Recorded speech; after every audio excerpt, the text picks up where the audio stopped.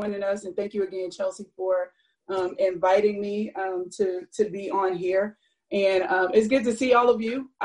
Before you all joined, I was talking to Chelsea about how it's so important that coaches engage in these types of conversations, because there's so much that you all have to do with regards to the technical and the tactical aspect of the game. And this is probably the first time in your career where you've been forced to sit down and take some time for yourself, where you don't have any obligations, like you don't have any choice but to sit down and really just think about you and get to know you again and get to understand, why you do what you do, and to just kind of reevaluate where you are in life. And sometimes we need those things to happen. And God saw fit that for most of the world, we go at such a fast pace, and we just inundate ourselves with work and going and doing and being. And sometimes we'll hit a brick wall, and we don't know we've hit a big brick wall until we're getting up off the floor. And so for a lot of us, I know for myself included, yes, there have been a lot of tragedies, and a lot of people have suffered during this pandemic. But on the other side of that, it's been a breath of kind of fresh air, and a really like a reset with regard to perspective and everything that we're going through. So I'm grateful for this conversation, and I'm grateful for each of you being here. I don't coach basketball anymore. I'm like I guess a coach to coaches, but I was in your position. I coached for 5 years as a head coach. I never had the privilege of being an assistant coach, not for trying. It's just I didn't get it. I could never get a job. So the first head coaching job I applied for, I got it, and I just stayed in that lane. So I understand the challenges. I coached at the JUCO level, where I had to teach classes and drive buses and wash clothes and set up the gym and do all that kind of stuff. And then I coached at the D1 level and the D2 level. And I've had some successes and I've had some failures. I've learned a whole lot more from my failures than I did from my successes. And I just want to kind of share that with you today. And I listened yesterday. Yesterday was so powerful. I don't even remember who was speaking yesterday, but it was so powerful. And it had me a little bit intimidated, because I was like, I don't know how to exegete the text. Okay. So I don't know that. I'm not a pastor, but I am a follower of Christ. And I can tell you that whenever I have a question, or I'm looking for something in the Bible, I go to Google. I paraphrase, what does the Bible say about this? Give me the scripture, because I can't go to the Bible and pinpoint it, and I don't want to waste no time. So I just, I'm a fan of Google. Send me to the scripture, and here we go. But when we talk about this thing of leadership, I'm extremely, it's so important. It's such an important role because of the influence and the impact that we have on not just young people, but everybody that is in our circle. That means our staff, our colleagues, administrators, all of that. And so many times I've seen this, and I'm sure you've seen this, where people take on these leadership roles, not really fully understanding the totality of what comes with it, the responsibility of what comes with it, the accountability that's needed in this space, not just from outside, but from inside. And I think that, like John Maxwell says, leadership is influence, bottom line, but you can't lead others if you don't know who you are. If you don't have a good relationship with you, if you don't know who you are, what you stand for, what your non-negotiables are, as not just as a coach, but as a person first. Because the truth be told, if you get fired tomorrow, they're going to be like Diddy, can't stop, won't stop. The train going to keep moving. They're going to get somebody else in your space. So you have to understand and not ever lose sight of the fact that before you're a coach, you're a person. And your identity should not come from what it is that you do. It should not ever come from a position that you hold. But your identity should come from, and it always comes from, who you are in Christ, who God says that you are. And so I think that when we get back to whatever you guys call normal, when you get back to your jobs and, you're physically there, don't lose sight of that. I think that, in terms of being a servant leader, and you follow the example that Jesus Christ laid for us. He knew that he was on assignment. And so he did not waver from that. He understood why he came. He understood why he was there. And so I challenge you to ask yourself, why are you coaching? Why are you coaching where you're coaching? There are a lot of coaches who aspire. They are high school. Oh, I want to be a college coach. Or, on a certain level in college, I want to be at a higher level. But that may not be your assignment. That may not be your assignment. And the thing about it is we don't get to pick our assignment. And so that's why it's so important, so very important that you have a strong sense of identity in who God called you to be. Because as an athlete, many of you played the sport that you coach now. And if you were like me, transitioning out of becoming an athlete and trying to find my space in the world, not being a basketball player anymore, I struggled because everything about me was tied into me being an athlete. And I struggled so much mentally, emotionally, everything, just trying to find my place in the world, not being an athlete. It's the same with coaching. A lot of us get caught up in the position. We get caught up in the platform. We get caught up in the title. We get caught up in the attention. And for some, you get caught up in the money. And once those things are no longer available, once we don't have that anymore, if it's taken away by no fault of our own or whatever the case may be, now we struggle. Now we're struggling because we don't know who we are. Or when we're in those positions, because we do have our identities tied into those positions, those things, those platforms, we got a death grip on it. Like we're trying so hard to hold on to it. Everything is about, I can't lose my position. I can't lose my job. I don't want to lose. And so it affects how you lead. It affects the relationships that you have with your players. It affects the relationships that you have with your spouses, significant others, all of that, because you have the wrong perspective. So I was telling Chelsea, I'm not really good at scripting out things. I kind of like to shoot from the hip. I just let God speak through me. So I don't have like 3 points to this or 5 points to that. I'm just going to talk. Right. Okay. So what I think I want to first start off with what servant leadership is not, or what I believe servant leadership is not. We hear the word service and it means to give. It means to help others. But we can do that to the detriment of ourselves sometimes.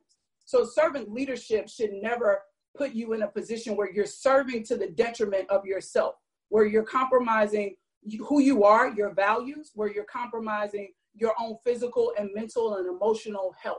You should not, it should not cause you to compromise your family. You shouldn't have to lose your family or lose quality relationships with your kids or whatever the case may be because of the work that you're doing, because you want to put in 18 hours in a day at the job because you want to show them that you're working. No, it don't take all that. It don't take all that. Like, so servant leadership should never cause you to serve at the detriment of others, of yourself. It should never cause you to serve at the detriment where you're giving so much that you have nothing left for yourself. You have nothing left to give for your family.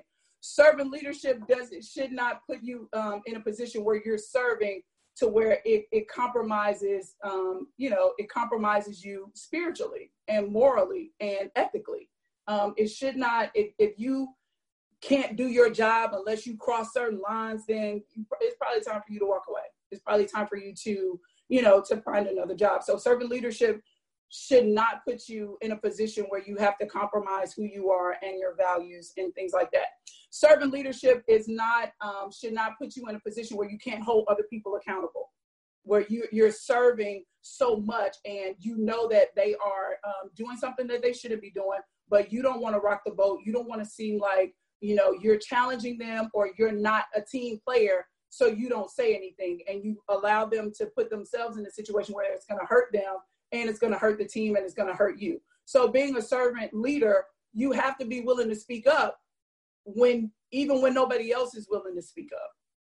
And you have to be willing to say, I would rather be in right standing with God. I would rather be in right standing with myself and making this decision and lose that versus trying to hold on to that and not hold you accountable and not hold myself accountable.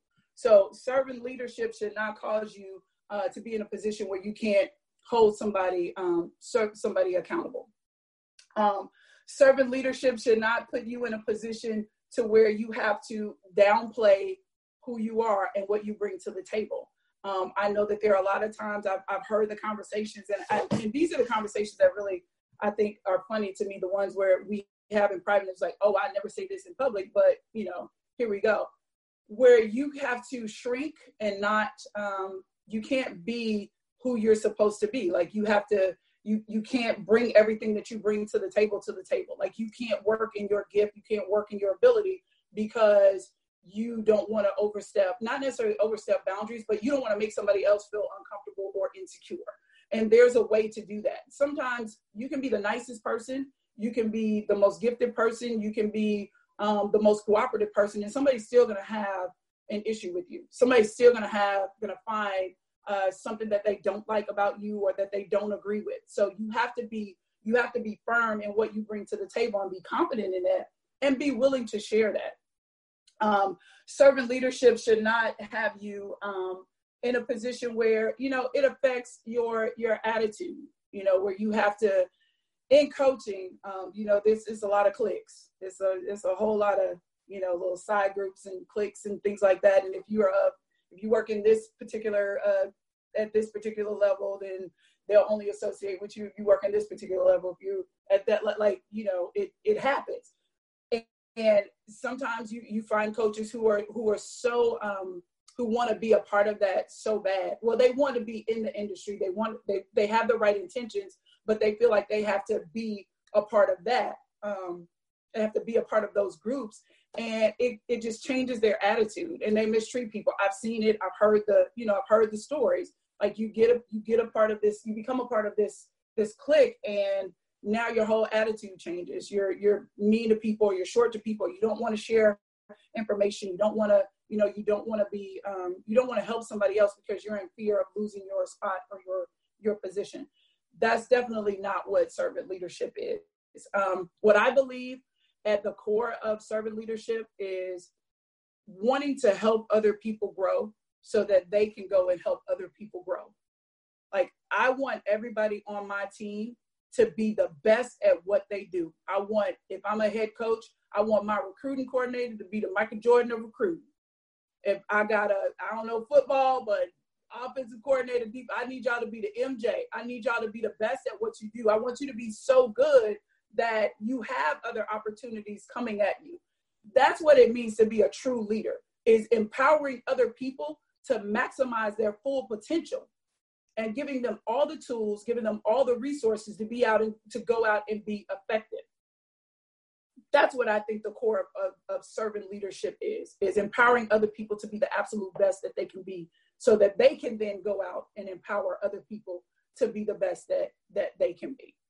And I think it all starts with, I believe that it all starts with, you have to have a certain confidence in yourself and in who you are in your position, that you're not worried about what somebody else brings to the table.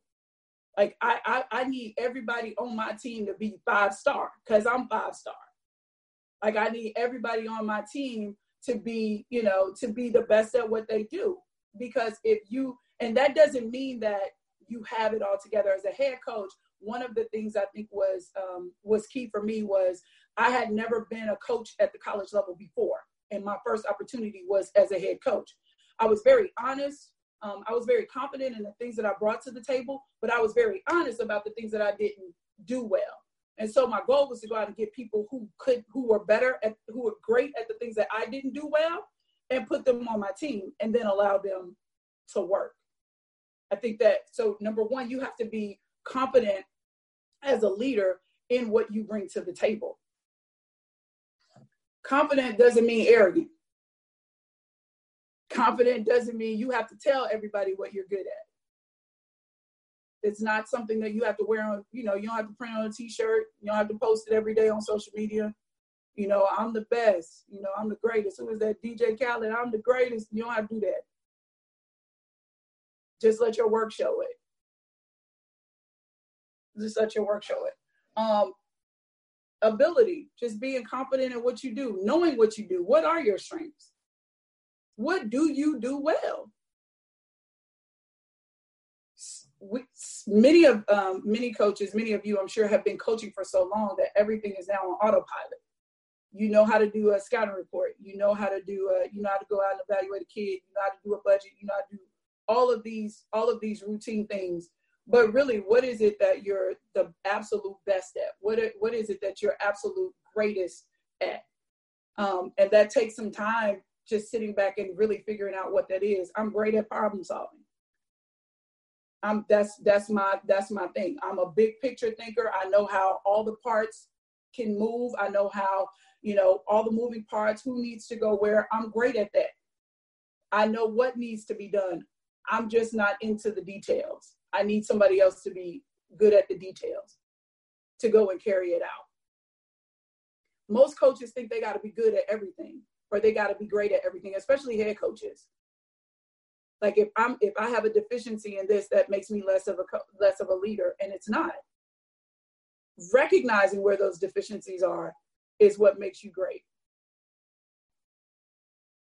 Knowing where your strong suit is what makes you great, and understanding where your deficiencies are is what makes you even greater. And being able to put those people in the right places, put those people who are good in those positions in those places, and then allowing them to work. The second thing is your character. Who are you as a person? Not coach, not assistant coach, not recruiting coordinator, not defensive coordinator, I don't know. That's probably the only positions I know for football: offensive coordinator, defensive coordinator. But whatever your position is, take that title away. Who are you at your core? What do you stand for? What are your values? Your personal values. Like what are they? How's your heart? Are you in this for the right reason? Are you in it for the right reason?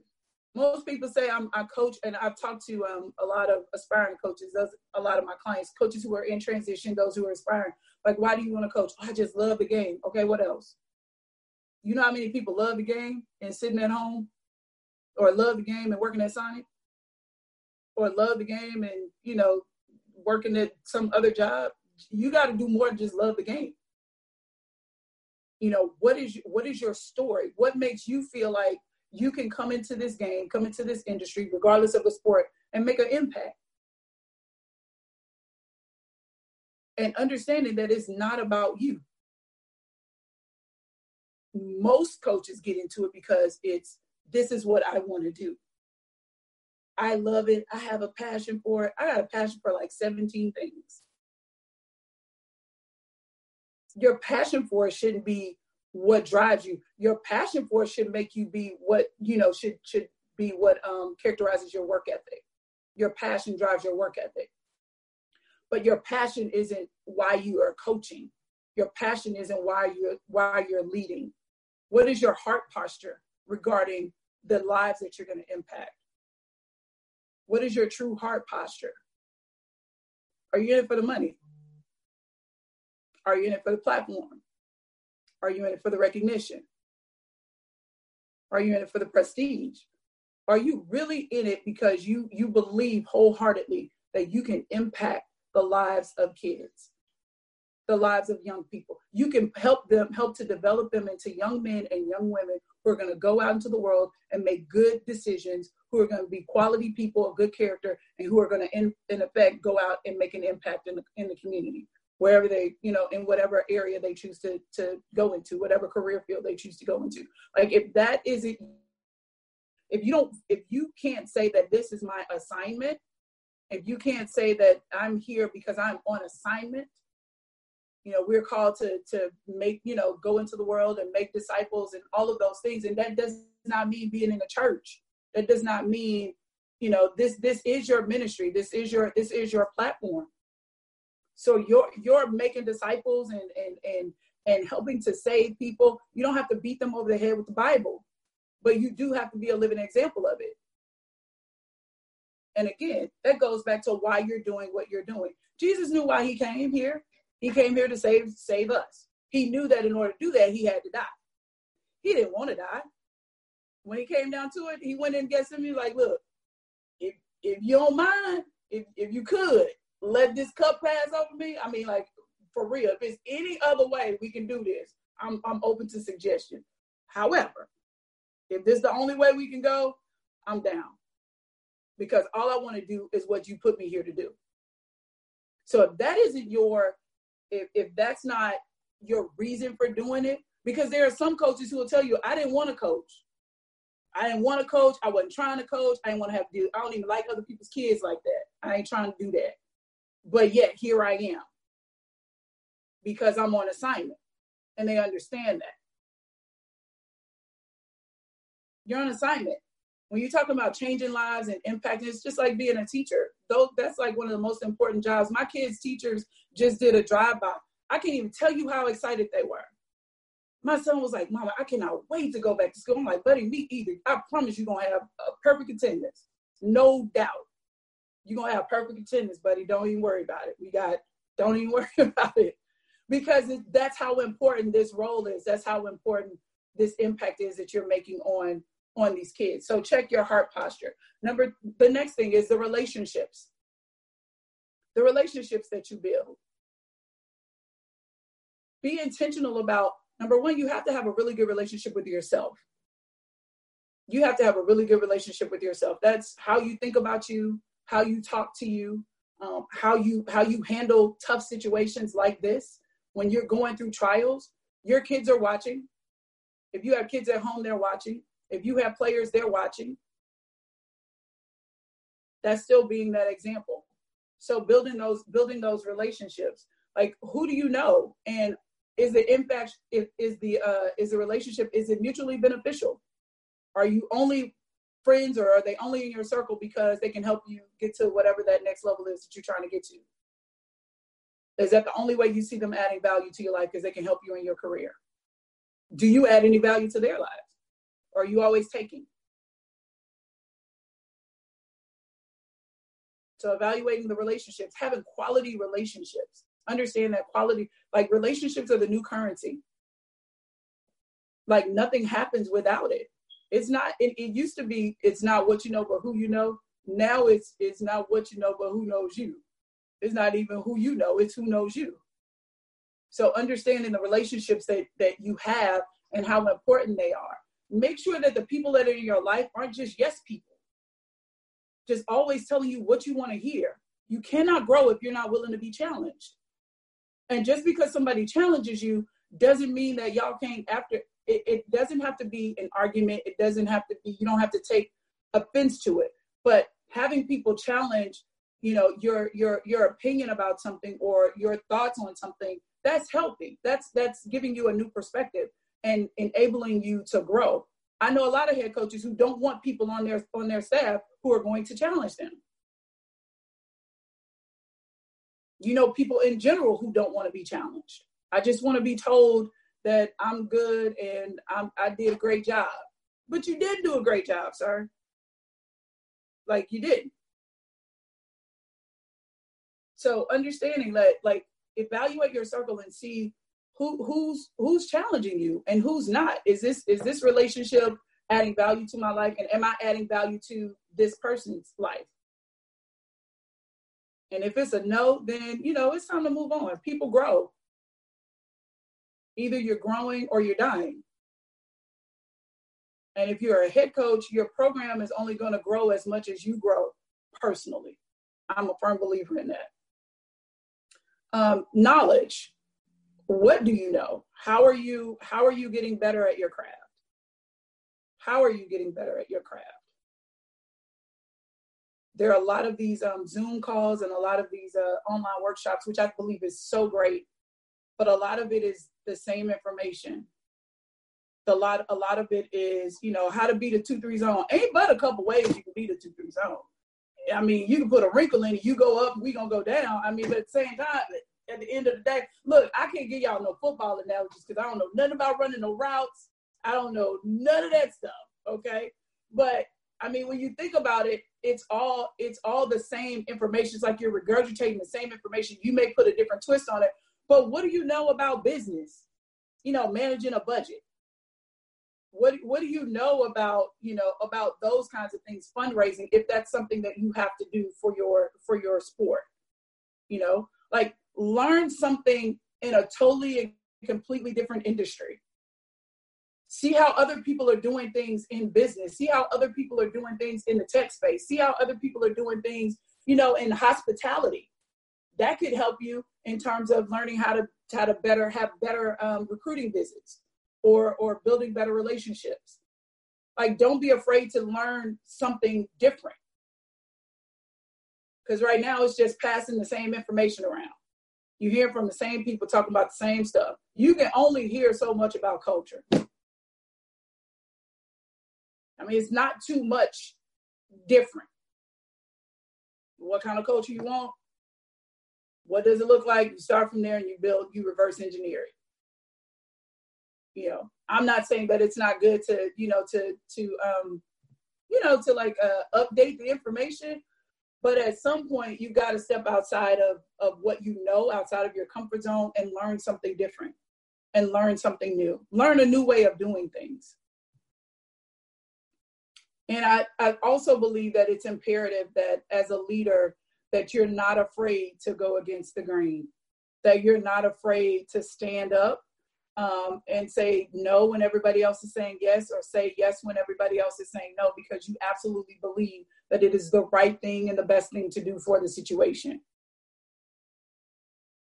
Now, I would advise you to weigh the consequences, but at the same time, you can't be afraid to stand. And that's what leadership, I believe, is about. You cannot please everybody. You absolutely cannot please everybody. And if you're an assistant coach and you aspire to be a head coach, and if you've been like the recruiting coordinator and you the person that everybody likes and everybody want to be around, and you cool, you move one seat over, ain't nobody gonna like you. Because you got to make the hard decisions. You got to make the hard decisions that are in the best interest of the team. And you're not going to make some people, there are going to be some people who are not happy with you. It just is what it is.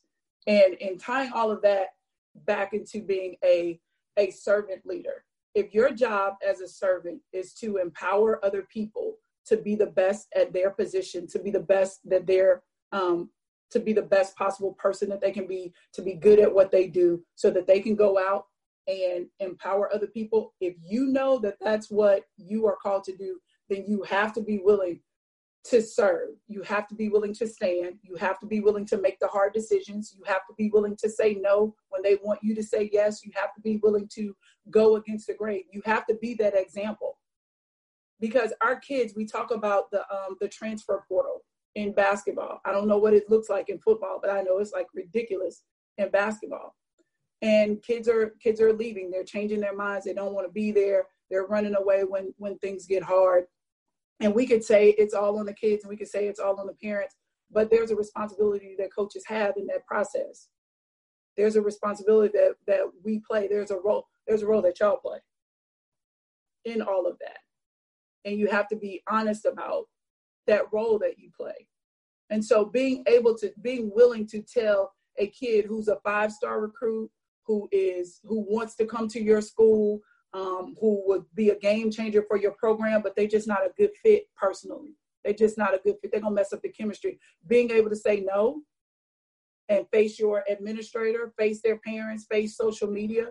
If you're going to be a servant leader, how big of a disservice would you do a kid bringing them into your program when you know emotionally, academically, all of those things, they're not going to make it. They're not a good fit, but their skill set could possibly be what you need. It could be a game changer for you. You're doing that kid a disservice.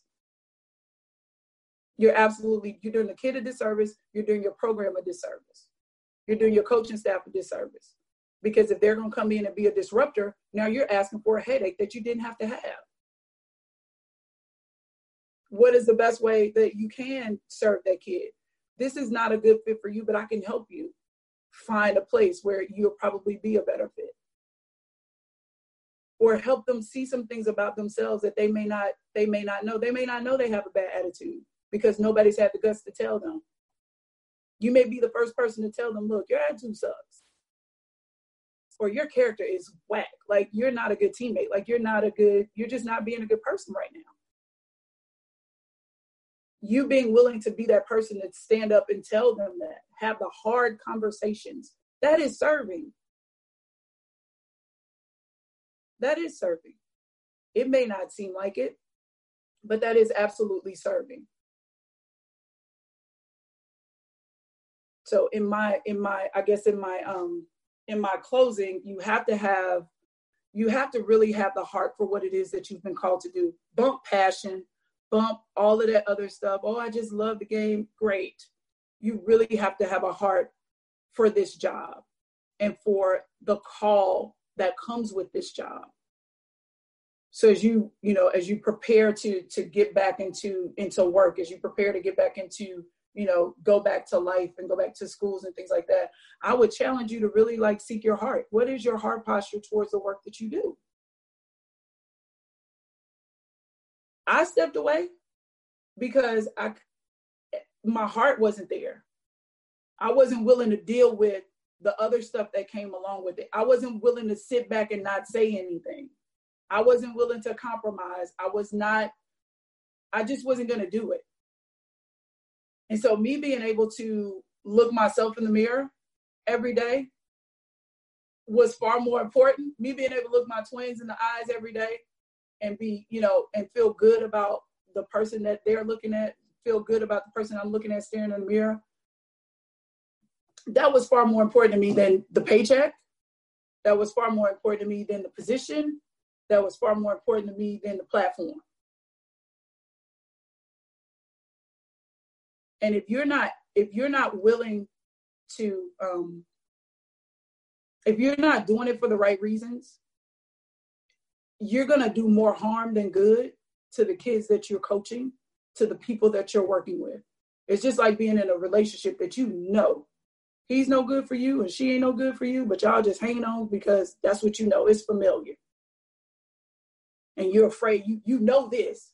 You don't know what's on the other side of letting go. And so you put yourself in a situation where emotionally y'all causing all kinds of emotional damage and all this kind of stuff. And then you look up 10 years, you're real mad because you've wasted so much time. It's no different. It's no different in being in this space of coaching.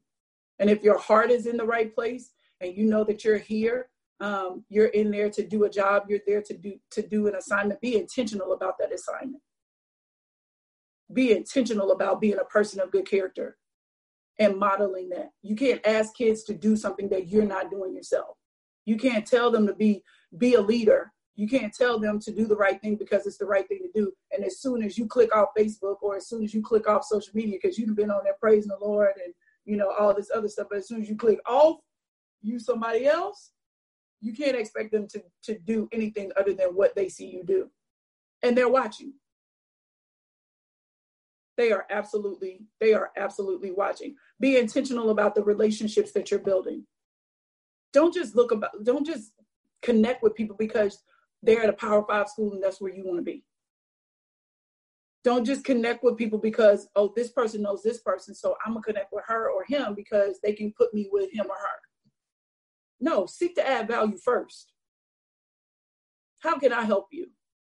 How can I help you become better? What book you need? What conversations do we need to have? Do I need to challenge you on some things? Seek to sharpen your skill set outside of the sport that you coach. If you're a basketball coach, go to football practice. Go sit in on some of their meetings. See how they start and organize their meetings and how, the head coach delegates assignments or look and see that. If you're a football coach, go to tennis practice or baseball practice or basketball practice. See how other sports are coaching their kids, or go sit in on a board meeting somewhere. See how they're running businesses. Go to an accounting firm. You don't know how to manage a budget, or you're struggling to manage a budget. Go talk to a CPA. Look, help me. Because my 2 + 2 is 7. I'm struggling.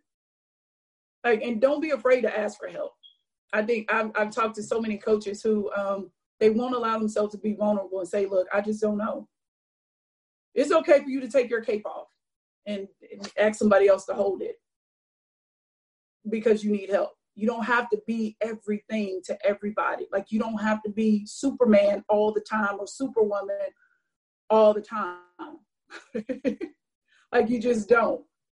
Then it's okay to allow yourself to be vulnerable, to say, I need help. Because you can't tell your kids, come to me and tell me if you need help, if you're not willing to do the same. be willing to say, yo, I messed up. I just so messed up. Look, and I'm not talking about just in game situations. Oh, because it's easy to like, oh, that's on me. You know, I lost this game for us. No. Like when you went off on a kid and you shouldn't have, look, my bad. I shouldn't have done it. I handled that way, way, way wrong. Way wrong. Be willing to, and let them see you say, I'm sorry. Let them see you apologize. It's okay. That doesn't make you weak. It doesn't make you anything other than a whole real person that's having a real life experience. So that's it for me. If y'all got any questions, I'm open. Yep. So we'll open the floor now for questions. Again, I typically save my tidbits to the end, but we'll open the floor now so you can unmute yourself if you have any questions or any feedback. Hey, Ms. Yolanda, this is Coach Willie Simmons, head football coach at Florida A&M. So I'm one of those football coaches that you're talking about. I'm not going to go to a baseball practice. They're way too laid back for me, first and foremost. I've been to a few. I played baseball. They just chill and just hit balls all day. But well, you get the gist of what I mean. You're right. Yeah, exactly. Yeah. But Coach, that's you said so many amazing things that I needed. I feel like this talk was specifically for me because I'm dealing with a lot of personal things being a head coach. And for all of you who are assistants who aspire to be head coaches, one thing that she said that definitely take the heart is you're gonna lose a bunch of friends when you become people that you think are friends. You're gonna lose a lot of those when you become a head coach. Yeah.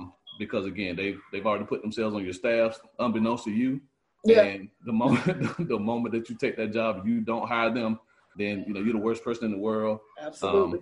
So I have a lot of people now who see me in a totally different light. I've changed. I'm this different person simply because I didn't give them a job. No other reason other than I didn't give them a job. But the whole part about empowering other people, that's something that really resonates with me because, one thing that, and you say know your strengths, one thing I think that I do have a gift or a strength of is developing young men. I think in my coaching career, I think I've done a really good job of developing the guys that I've been entrusted with, whether it be as a position coach, as a coordinator, now as a head coach. One thing I find myself more and more trying to come to grips with is how do I now empower my coaches? How do I develop them? Because it's kind of that, again, I hate to use the Jordan reference because I'm nowhere in shape form Michael Jordan, but, Jordan kind of, I think he got us a knock, and we don't see as much of that in the documentary because they don't highlight the low points. They talk about the high points, but Jordan's thoughts was that he was a hard teammate because I think he had an expectation of you as a player because of of his work ethic. Same with Kobe Bryant. Right. That's why I revere guys like that because they have a drive. And it's like, if you don't have that drive, then no, I'm not hanging out with you. Don't. Yep. So I'm like that as a head coach. So I look at my assistants and say, okay, I know what type of drive I had when I was an assistant. Like I had a go-getter mentality. My head coach never had to call me on the road to see if I was in the school recruiting. He called me at 8 o'clock. I'm already in my first school, coach. I'm walking out of my first school, matter of fact. I'm headed to school number 2. And so now when I find myself, with coaches who don't necessarily have that drive or maybe have those same type of, self-motivating factors that I grew up with as an underachiever. I was a 6-foot quarterback trying to make it as an African-American quarterback in an era that black quarterbacks didn't play. I struggle with that now. You know what I mean? So how do I develop grown men? Like I think I can develop a guy and you put me anywhere, I can develop a young man because I think I can build a relationship with them. I can make them want to be better. But men who say, I want to be a head coach one day, or I want to be a coordinator one day.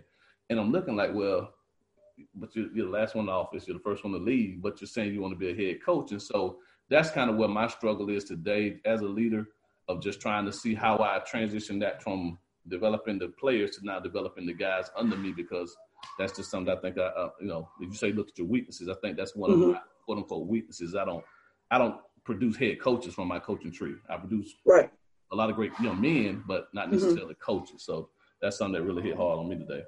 Well, thank you so much for being honest and for being transparent because I know as a head coach sometimes it's hard to say out loud where other people can hear you. So But what I would say to you is, when you're hiring, you have to assess and evaluate the people that you're bringing onto your staff. So when you're hiring somebody, they're not going to tell you, oh, I'm lazy. I want to be the last one in the office and I want to be the first one to leave. They're not going to say that. They're going to say everything that they need to say. They're going to hit all the boxes. I'm hard work. I know this player. I know this. I'm connected to this program. They're going to say whatever. They're going to sell themselves. So what you have to do as a head coach, and it takes more time. It takes more intention. You have to evaluate these people. You have to really get to know them. If you do any kind of, like behavior or any kind of assessments like that, incorporate that into your evaluation process and really asking them and being honest, telling them to be honest about what it is that they want to do. So if you know that you want people on your staff who are like you, who aspire to be head coaches, because you know what that looks like. You know what that work ethic looks like. You know what that commitment looks like because you were once in that seat. And when it doesn't look like that, regardless of what they say, now you know that can't be what you want. That's not what you want, because what you're saying and what you're doing, that's not congruent. And so now hiring is guessing, firing is knowing. So now that you know that you want certain types of people on your staff, when you're evaluating coaches, you have to really get in, really go deeply into why are you doing this and what are your goals? Like, what are you trying to achieve? But you have to spend some time, just like you're recruiting these players, you got to spend some time and really get to know and see who it is that you're bringing on your staff, whether that's going out and watching them coach, without them knowing that you're there. If they're coming from a high school or another school, getting permission, I don't know how y'all do it in football, but getting permission to go and kind of watch them interact with players, and seeing, really, do they say they want this? Really talking to, if you're hiring an assistant coach, talking to their head coach, not just talking to the head coach that where he left the school or where he's doing well. If he got fired, ask. Ask. And I would hope that they would be honest. And then you got to use some intuition at this point. I know as head coaches and as football, y'all have it's like 1,000 moving parts. And for you to take time to invest that much time into getting to know a potential coach, that's going to take you away from other things. But it's got to be worth it, because I can sit here and see the frustration. This is too important of a piece because it's going to affect everything else. When you talk about, I'm a developer of young men. Well, you can't develop young men if you got to babysit growns. That's going to be hard for you to do. So I would say incorporate some type of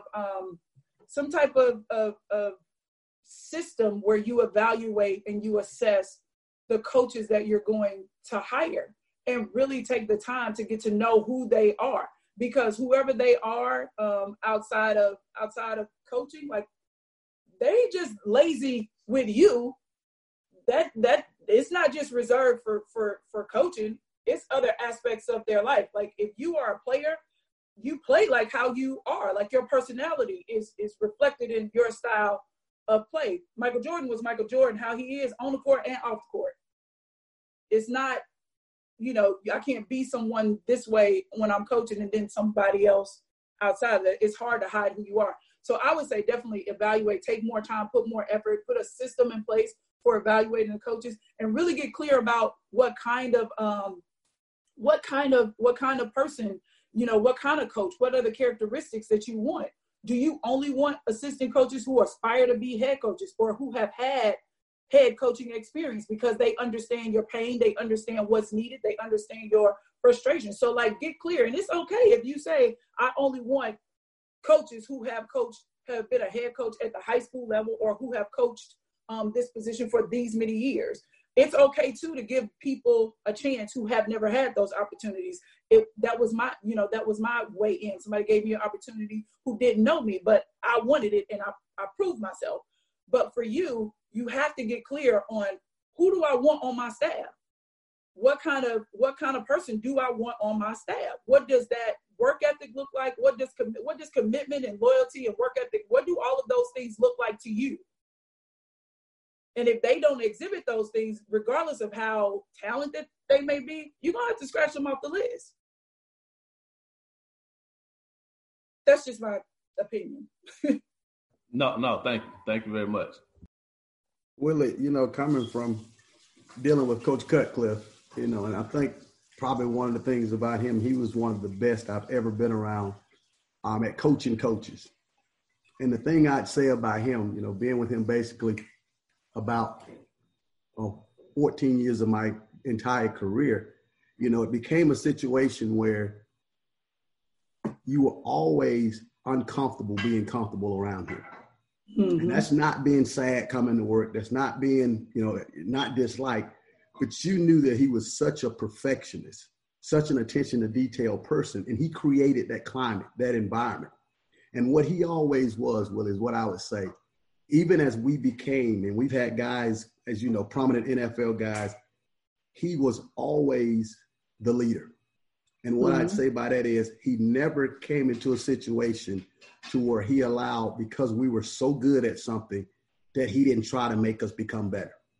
And I think as an assistant on his staff, I learned a lot about how you need to be in that position.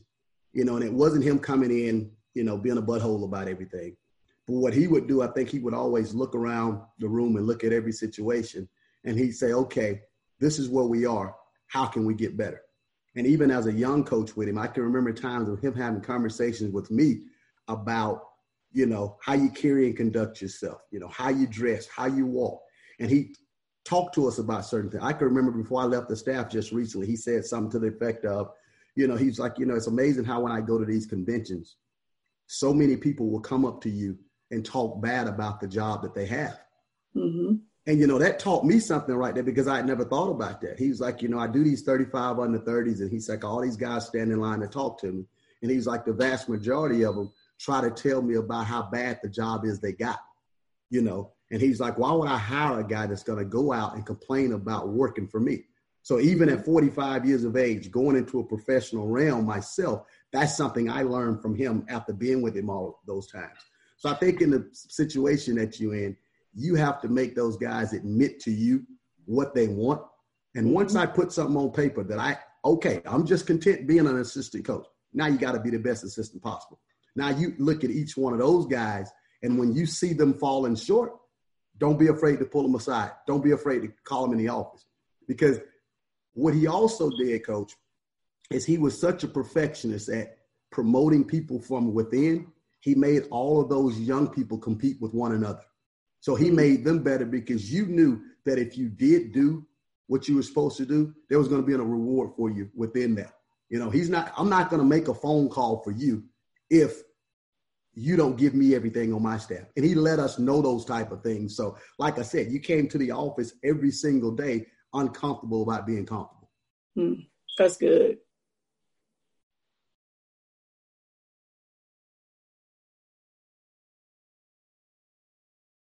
We have anybody else?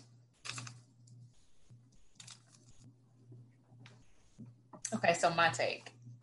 Not on you, Willie. I'm sorry. I think they got you covered, buddy. But for me, one of the biggest things that stood out about what you said deficiencies don't make you any less of a leader.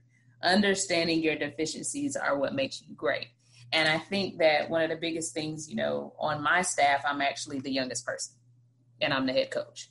And I did that on purpose, because I've always learned that you're never to plateau on your knowledge. Mm-hmm. And every person that's on my staff have been a head coach at other different programs in their own right. And so my take, and I came to them humbly, letting them know that I've watched you. And I mean, some of them 10 and 15 years, my senior, I watched you, and I know that you're towards the end of your career, and now you're just really about, just kind of molding and making young ladies. How about you come help me? So while you're molding the next generation, you're also helping me, I guess as we call it, the median, right? Mm-hmm. And that has helped in such a way, because they call me out, and they'll say, you said XYZ, so what about this? And when you learn to humble yourself to admit what you don't know, that's when the world of knowledge just gets handed to you. And when you call that out, I think that's amazing. And then one of the other things you said about not being in servant leadership, not being afraid to hold people accountable. That was one of the things that I had to learn early on, because now you're talking about, I've been in that position at God be going on 6 years now. But in the beginning, it was hard, because for the same way that I reached out and got these people who were 10, 15 years my senior in this coaching game, there were some things I also knew as quote unquote, the baby of the bunch. And I was saying, but I wasn't afraid to challenge that. And what you find is when you challenge it, I remember on Twitter, it's maybe about a month ago, when there was I forget which program it was, but it was the head coach and assistant coaches, and they were jawing at each other on the bench, right? And so people was like, let's dialogue. What do you think of this? And I never put my opinions kind of out on social media, but for me, granted, I didn't like that it was out in the open, but I loved it, because just as you said, you can't have yes men just floating around you. You have to have people that are willing to challenge you and that are just as competitive about the game. So that's my take. That's what I saw. And what I found is when I challenged these people, even at first when I was intimidated, because I felt like, wow, these are people in their career who have been successful. Well, maybe they are right. But when I understood and started holding them accountable and challenging their opinion, that's when we started seeing growth in our program. That's when I started seeing growth as a head coach. So I thank you so much for pointing those things out, because sometimes it's not easy. A lot of the times it's not easy for us to sit in a room, and sometimes we're like, I don't think that's right. But to stand up and actually say that, I think that that's when growth, I think that that's when success and advancement comes to pass. So I just thank you so much for everything you said. And I mean, it was right on time. I think one of the beautiful things about this format is that every speaker is different. So actually, Sherrod's on. You said, I don't remember who spoke. Sherrod's actually on this call today. Oh, that's him. That was exegeting the text. Yeah. Oh, yeah, it was good. You both are, amazing. And just the nuggets that you all, I always sit here from my take, I'm listening and I'm doing different things, and I'm also trying to write things down as well. And you just have so many things out here that have brought clarity to me too. I mean, Willie was like, it's like you just talking to him, she was talking to me too, in a lot of facets. So I just thank you so much. And at this juncture, if no one else has anything to say, I'm gonna give you a chance to say anything final that you want to say, and I'll, say a prayer and close us out for today. Well, I just appreciate you all allowing me again to be here and to just be here in the way that, and to show up in the way that I know to show up. I just appreciate all of the different perspectives. And I just also believe that we can learn from each other. We can learn from everybody, regardless of your experience level, regardless of what level you coach on. I just think that we need to do a better job as coaches of embracing one another and respecting the values and what we all bring to the table. Like I said, again, regardless of the experience level, and to stay connected. I think that that's the biggest, that's the thing that I think hurts me when I see, especially, coaches in basketball, especially, just we don't stay connected. I was going to say women, then I started not say, but no, I'm going to say women. Like we're not as supportive of each other as we should be. I don't know how it is for you black men, because I ain't never been a black male coach, so I don't know. But like just staying connected and being willing and open. When somebody calls you, like don't do them be like, oh, if you need anything, call me. And then when I call you, you don't answer. No, like I'm coming to you. Be open and don't be afraid to pick up the phone. Y'all can call me. You can hit me up. DJ knows me. Chelsea, you hit me up. I'm like, look, how can I help? Like, let's not hoard our knowledge. Like, it's not for us anyway.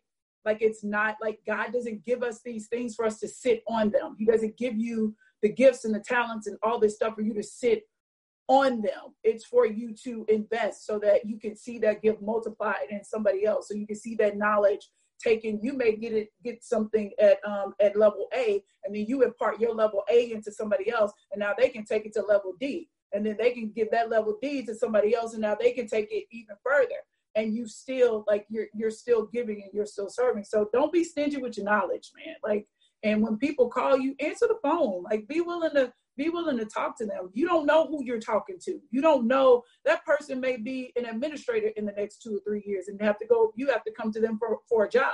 Like, you just don't know. So make sure that you are open and that you are, if people come to you, be willing to share. Be willing to share. Don't hoard your knowledge, and just stay as connected as you can. I think the job that you do is absolutely necessary and so impactful, and is so important that you definitely have to be intentional about, not just growing your players, but growing yourselves and each other. So I just thank you.